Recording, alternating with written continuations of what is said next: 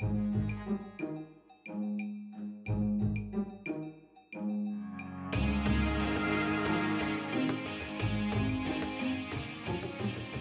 and welcome back to the Cave Escape. I'm Ashton Goolsby. And I'm Caleb Groves. And we're back here this week. It's been a bit longer than a week for us since the last one, which is actually probably good because I could barely talk this time last week. If you had tuned in last week for real, it would have I would have sounded like Darth Vader. Yeah. James Earl Jones is our guest star today. But we're back. We talked last time about natural philosophy. And this time we're wanting to jump over to talking about moral philosophy, which we're going to split up into two different discussions. Because this book, the section is twice as long as the normal sections we've been doing. Yeah. And we always seem to run out of time of things we want to say anyway. Right. And I don't have time to read it because I read slow and I'm still in college. And we're on no time crunch for this reading. Right. So we can make our own schedule. Yes. Also, they divide it into two conveniently spaced out sections anyway. That is true. Yeah. So they helped us out with that one. Yeah. I guess we just go on and jump right into the book. Yeah, sure. So the book opens up, which I didn't realize at the beginning. I kind of skimmed it because I started rereading Abolition of Man again over the weekend.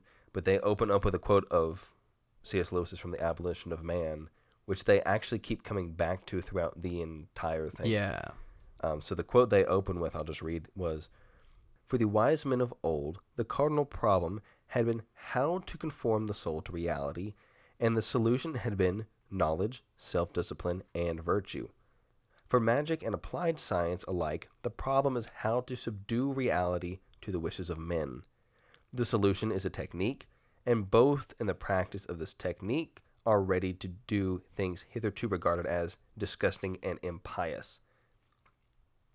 So right away, he starts off with this quote, what they kind of go through in this section that we're talking about today, the idea of science, which we talked about this last time. The idea of science is us recognizing we are in submission to the laws of nature, not trying to assert our dominance over it. Right. So it's the idea of learning to live in accordance with the laws that are inherent in nature, which is what the ancients tried to do with natural philosophy and then even a moral philosophy, versus now with our scientific, quote-unquote, mindset and modernity.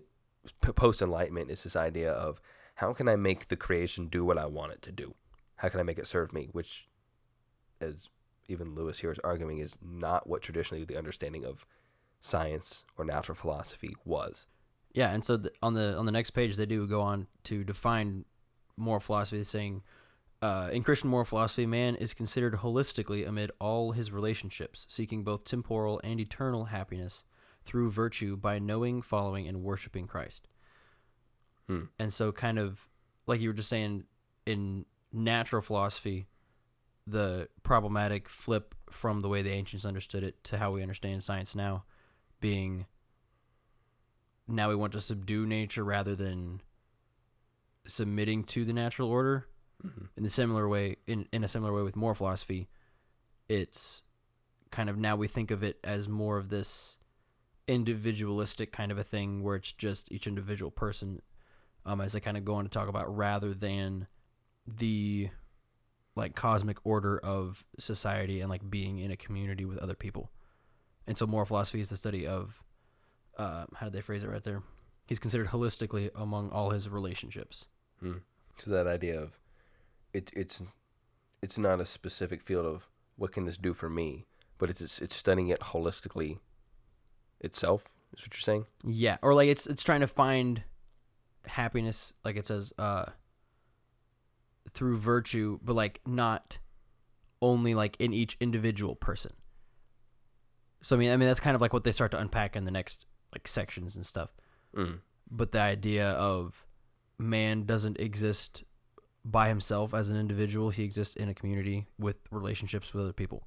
And so in studying like kind of anthropology, social science, ethics, all these different kinds of things that we're going to talk about, it's important to consider that man, part of like the way that man exists is in a community with relationships. Oh, yeah, yeah. And all those things, like the way that we philosophize about the meaning of life and the end of man depends upon the fact that we are in relationship with other people constantly as a part of our existence, basically. Yeah. That actually reminds me of a quote I heard by Tolkien the other day. He was saying something about, with his stories, he said, it was a video, BBC something with him, where he said, in his story, he's focusing on the idea of every character, and he said this is true of life too, we have in front of us the idea of someday we're going to die. And he said that's what everybody's confronted with. And the question is, what do you do in the meantime? Is it worthwhile, or do you just kind of sit around and twiddle your thumbs and be afraid of it? Huh. But that idea then of living with a purpose for something else. And they even go on to talk about the idea of there has to be some meaning for our human existence. And you can just tell, even from the Greek philosophers, there had to be some meaning, a purpose we were building toward. And as Christians, we understand, as the Westminster Confession says, which they quote in here, what is the chief end of man? Man's chief end is to glorify God and to enjoy him forever. Right. So we know that ultimately we're created to live in fellowship and communion with God. We can't do that because we're sinful, and the whole story of Scripture is Christ coming to do what Adam couldn't do and restore us to that in the end. So that ultimately, when we die, we understand that we will be resurrected to that. Right. And so we have this end goal to go toward. Yeah. That's where we find our happiness. Yeah. And our ultimate, how do they phrase it? I guess that would be like our eternal happiness that they refer to there. Yeah. Seeking both temporal and eternal happiness. Because I think, correct me if I'm wrong, I think they go on to say that the way that we think about it now, like in social science and stuff, we don't actually consider eternal happiness at all. Yeah. It's just temporal happiness, and it's not related to any kind of eternal happiness either, which for us as Christians, our temporal happiness and our eternal happiness are very tied together. Oh, yeah. Well, it's like they have that quote from, who was it? Martin. Aristotle? Oh. Well, at the end of it, I'm jumping to the end for a second. Oh, gotcha. Martin Seligman, they have this quote at the end. He's from the American Psychological Association. And he talks about these ways we shortchange people with modern psychology.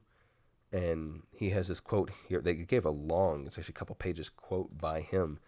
But he says there's three basic costs of the modern, and I can't remember when he's writing in the 45 to 50, somewhere in there, I think, 1945, 1950. But he says there's three main costs of modern psychology. He says the first cost was moral, that we become victimologists and pathologers. Our view of human nature was that mental illness fell on you like a ton of bricks, and we forgot about notions like choice, responsibility, preference, will, character, and the like.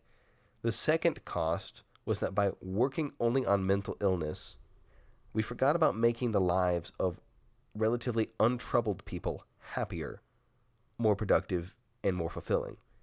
The third cost was that because we were trying to undo pathology, we didn't develop interventions to make people happier. We developed interventions to make people less miserable. Interesting. So whereas we as Christians are focused on, we find ultimate happiness in Christ. Right. Which, I don't want to get into this too strongly, but this is part of why I sometimes get a little frustrated with the field of psychology, is because of what he's saying here. I feel like it's just an attempt to make you content and less miserable, rather than building toward the eternal joy that can be found in Christ. And this idea of teaching somebody, as we ought to as Christians, of, yes, you are a sinful sinner. Yes, you've done horrible things. Acknowledge that and hand that over to Christ. So we're not supposed to sit and wallow in our sin and misery and guilt. Christ has come to set us free from that.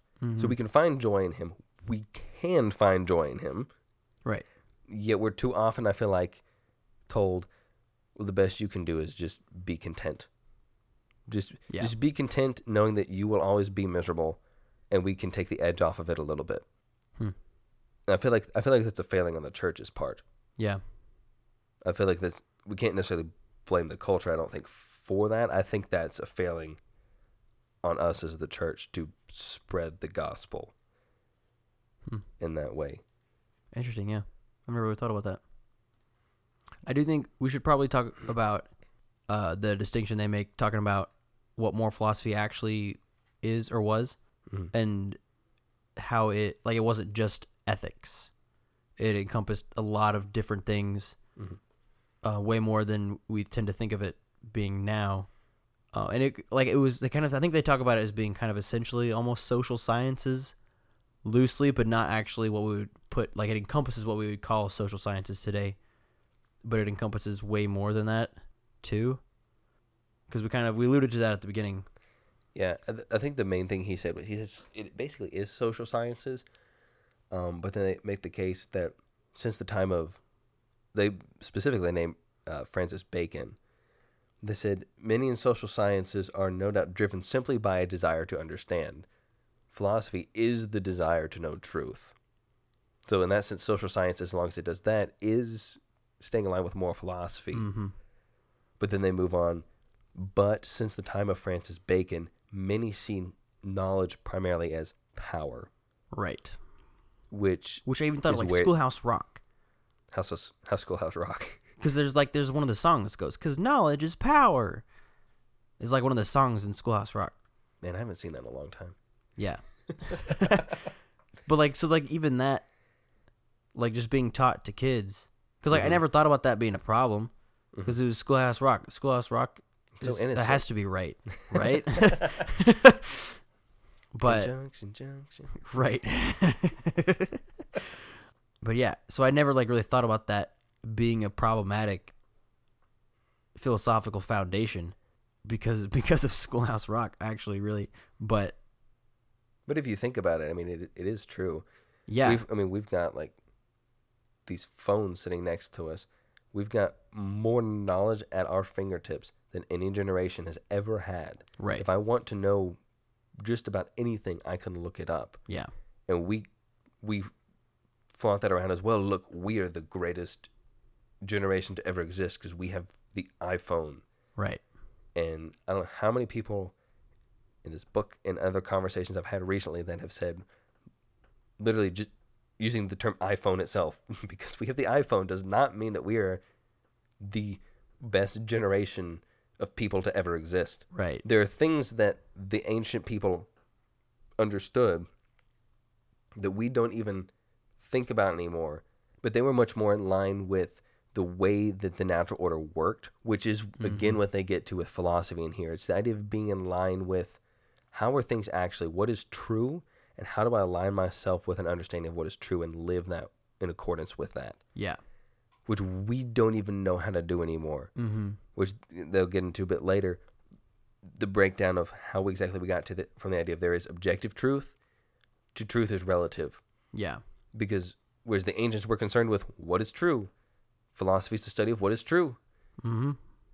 And today we go, well, that's your truth. You can believe the truth that you want to believe. So we don't even have a concept of thinking about some of these things that the ancients thought about anymore. Well, even their concept of what it meant to know something was totally different, because what you were just saying, we have knowledge at our fingertips in the iPhone, but I don't think that that's knowledge in the sense that the ancients would have used it, because the way that they understood knowledge, at least to my understanding, is internalizing it and making it a part of who you are. Because they would study truth and they would tune their hearts to reality for the purpose of virtue. And so it's this whole thing, they would study philosophy for the purpose of building their character. And so knowledge assumed in some kind of internalization and making it a part of who you were, which now it's we don't do that at all.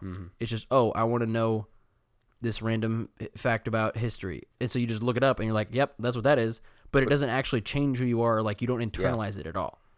Yeah, there's a big thing too, which is not to jump on the bandwagon of talking about AI, but with like you go from this, I feel like the AI stuff that's coming out now is just even further step removed, because the thing with even with the stuff that I can look up on my phone, I actually still have to engage with it to some extent.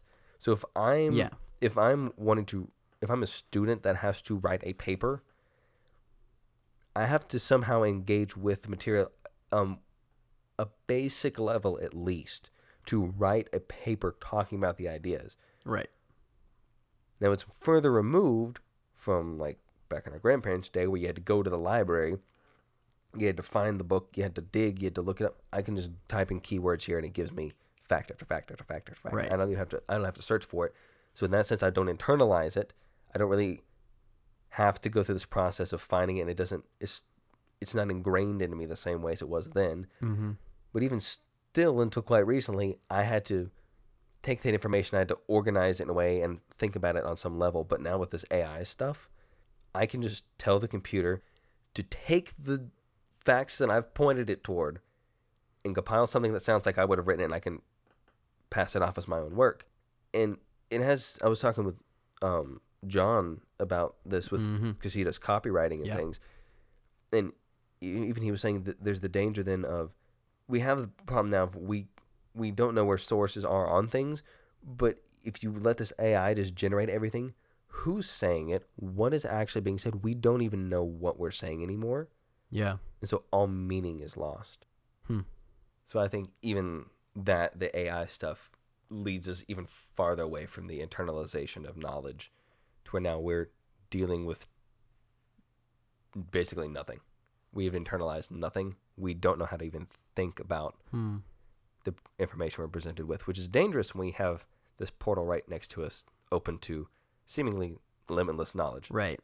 Yeah, that's interesting, because even the content and like the stuff that we're reading to get knowledge isn't from an actual rational being.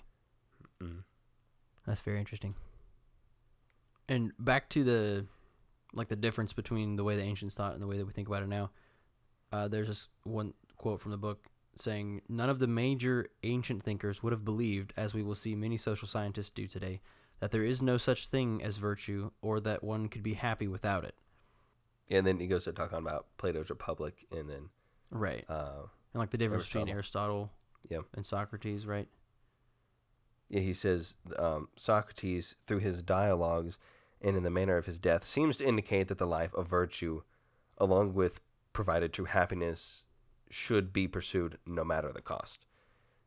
Yeah. So Socrates' argument was, because they brought up the question in the book here, is it better to live a virtuous life and be viewed as an unvirtuous person, or to live an unvirtuous life and be perceived as a virtuous person? And I said Socrates and Aristotle reached two different conclusions. Socrates, by the fact that he was willing to die rather than recant what he believed, right, he said it's better to be virtuous and die people thinking you unvirtuous. And Aristotle said the inverse of that. Did he say the inverse of that, or was he just? I guess not exactly. They said Aristotle, on the other hand, considered that the pursuit of virtue on its own could be frustrated by a lack of wealth. And they have a quote from him: "The link between virtue and happiness is qualified in several important respects. Aristotle admits that it is difficult or impossible to act virtuously or to attain happiness without a modicum of external goods."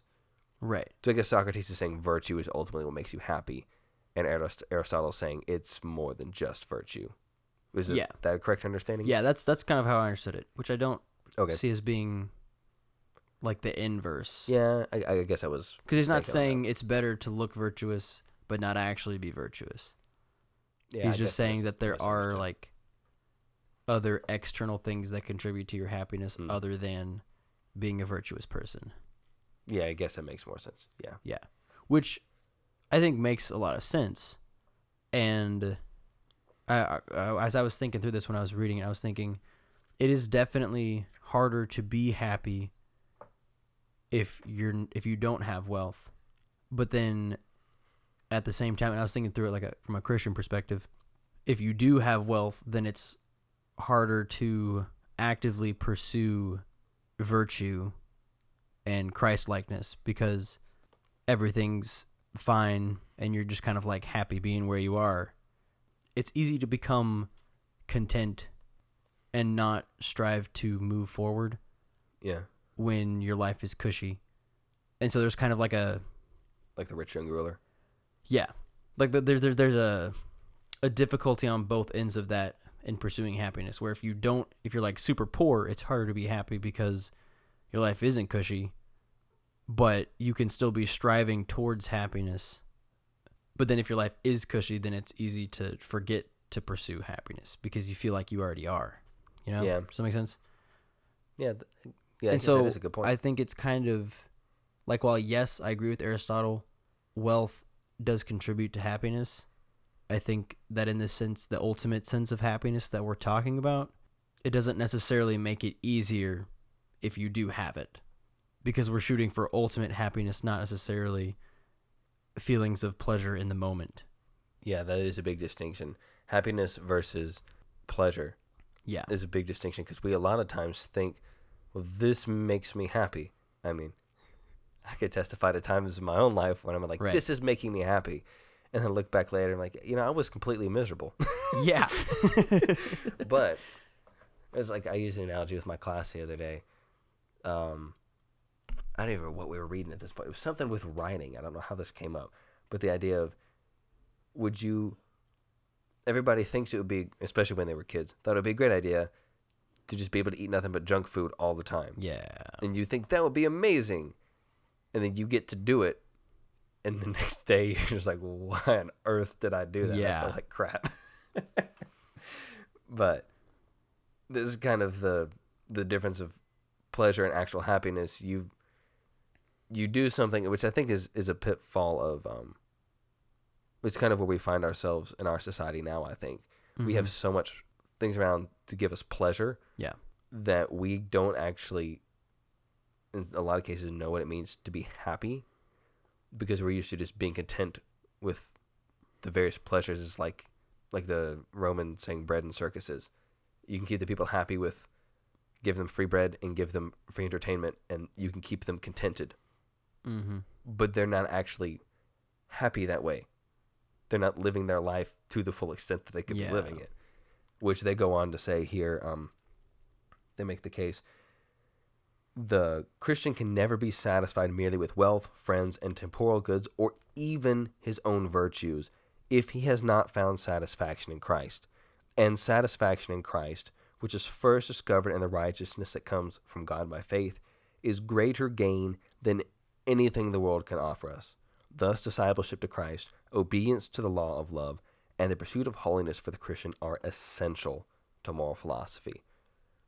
So it's not just, they said it's closer to Plato than Aristotle, but it's even a step beyond, because even the virtue that we pursue is only beautiful because it takes us a step farther and is rooted in Christ. Right. And in servitude and love of him. Mm-hmm. And so, well, even Plato, I think, called philosophy theology, right? I think they said that. Like, he would kind of use them slightly interchangeably because of how much overlap there is. Similar to how, like, Augustine also did.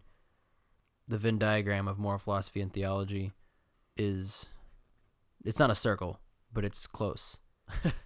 Because of what you were just saying, because of how tied up everything is in, so like the centrality of participation in Christ for the development of Christian virtue, the pursuit of godliness or piety became the ground of virtue.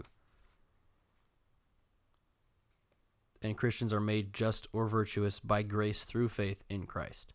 And so everything that we're studying, and the whole point of studying moral philosophy, is essentially an outworking of the Christian faith.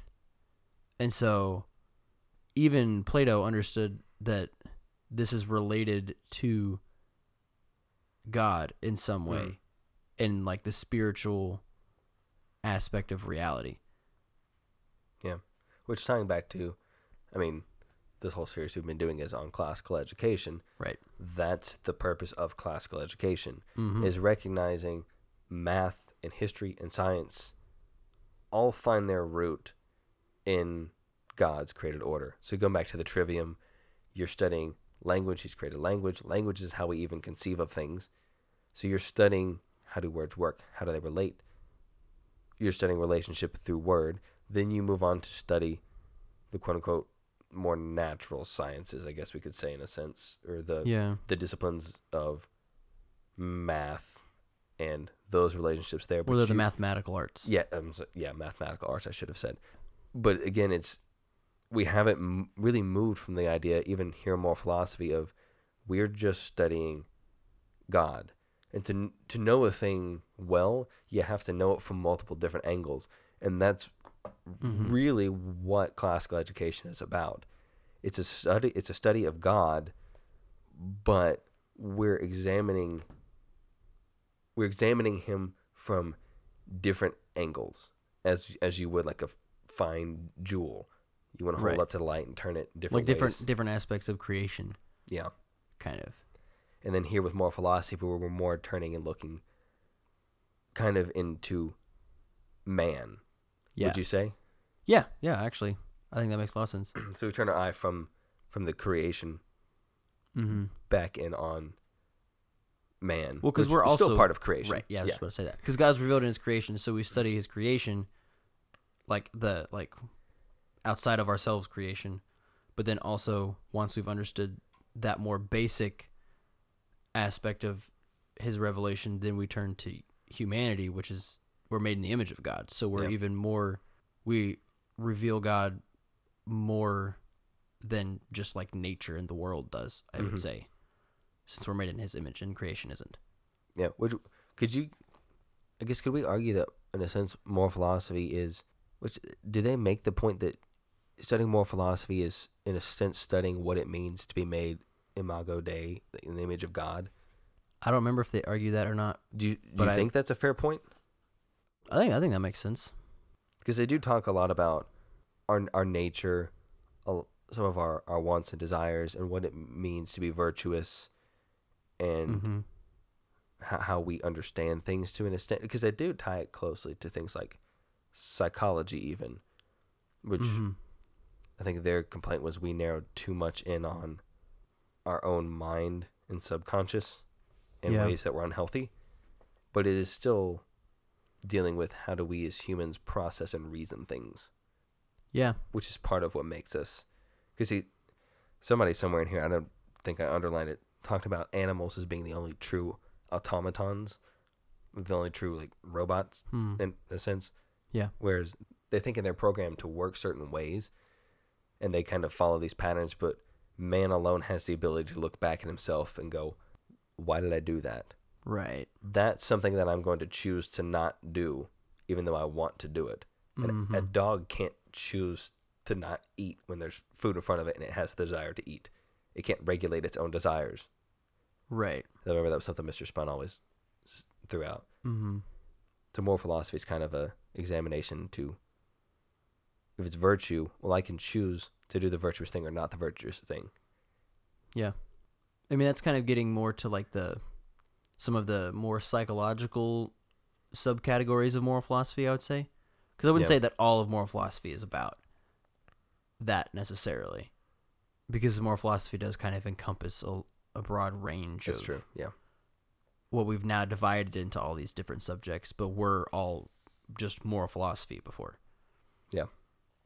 So, before I know we have to wrap up at some point, but I don't know if you quite made it to this part toward the end. Yeah, I didn't finish the reading. But they did get onto Freud a little bit, and they made the claim that he dealt the final blow to the liberal ideology.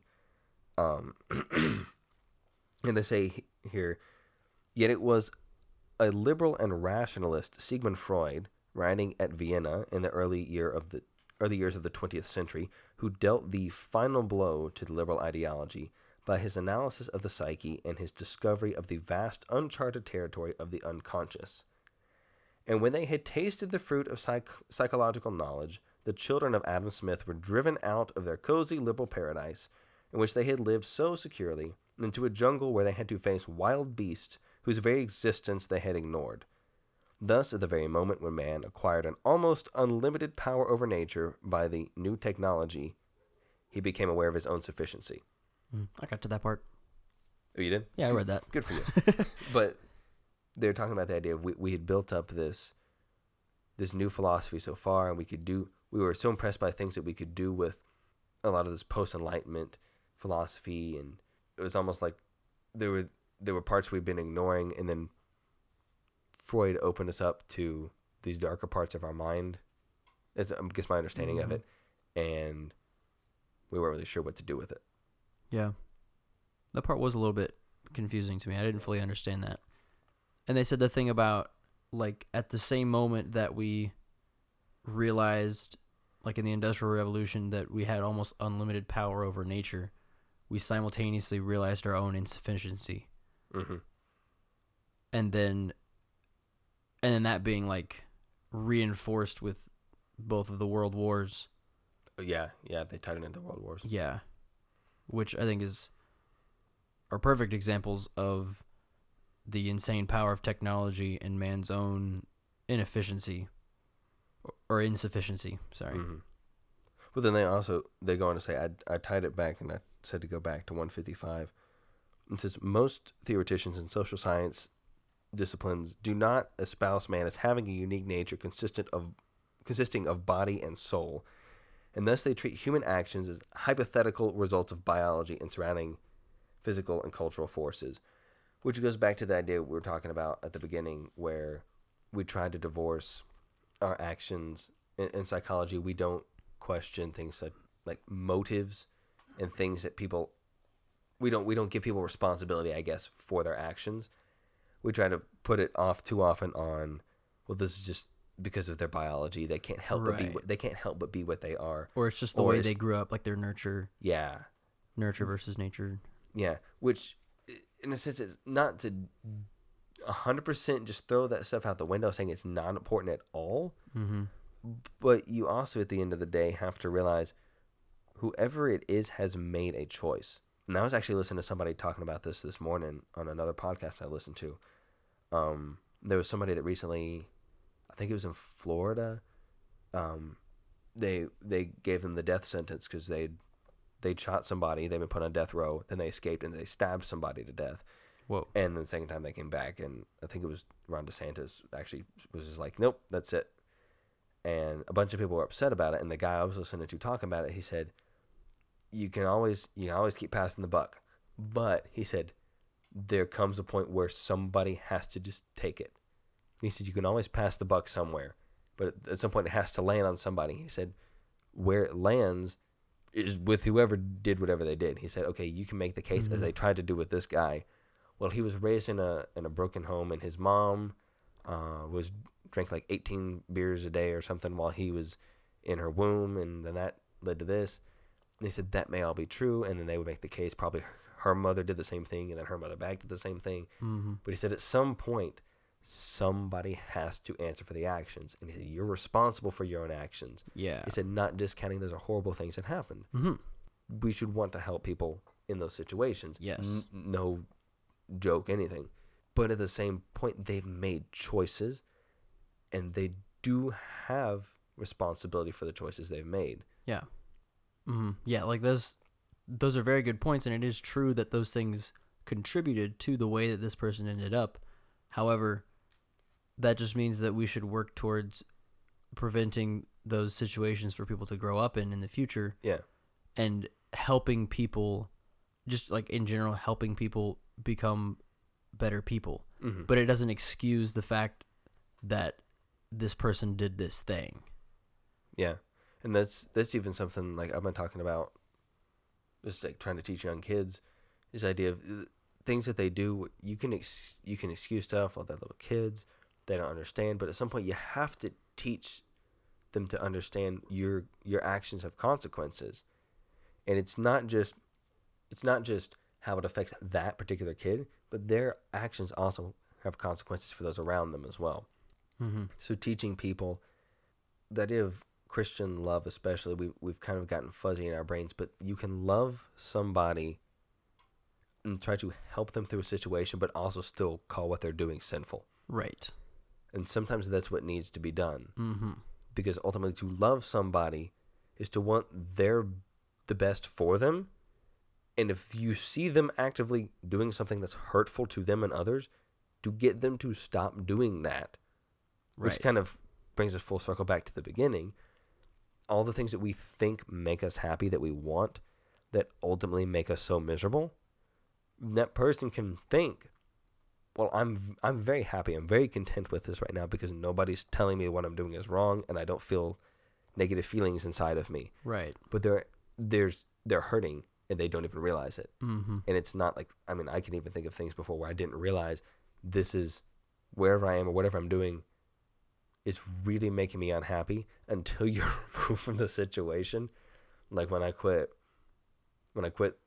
my job in college that I really did not enjoy, walking out of the building, I did not realize how stressed out I was by it until I walked out the building my last shift. It felt like I had lost like 30 pounds. Yeah. So that ultimately, again, not this has been a long rant. I feel like I've been gone on, but not trying to discount the bad situations people are in. They definitely are sad and Right, they need of help and course. should definitely have attention to them. But you also can't excuse them because Yeah. you're still responsible for your own actions. Yes. So I think that brings us to the end of our time, Unfortunately, this week. I don't actually know if we said this right at the beginning or not, but this section was like moral philosophy and virtue. And then the next section is going to be moral philosophy and community. yes. So obviously very closely tied. We talked about community a lot this time, but that's kind of how they have the sections divided up. We should have the blog posted up. There should be a summary of this episode. Should be. I don't know if there is one for the last episode or not. But It may have materialized randomly in the middle of the week. And right. But the timestamp. Anyway. the wonders of the internet. So you can go on there, leave us comments, any questions you have. Yes, please do. Please, if you have any advice on how to talk about things, if we're not talking about something in a helpful way, then please let us know so that we can be more clear with the way we talk about things. But until next time, take care.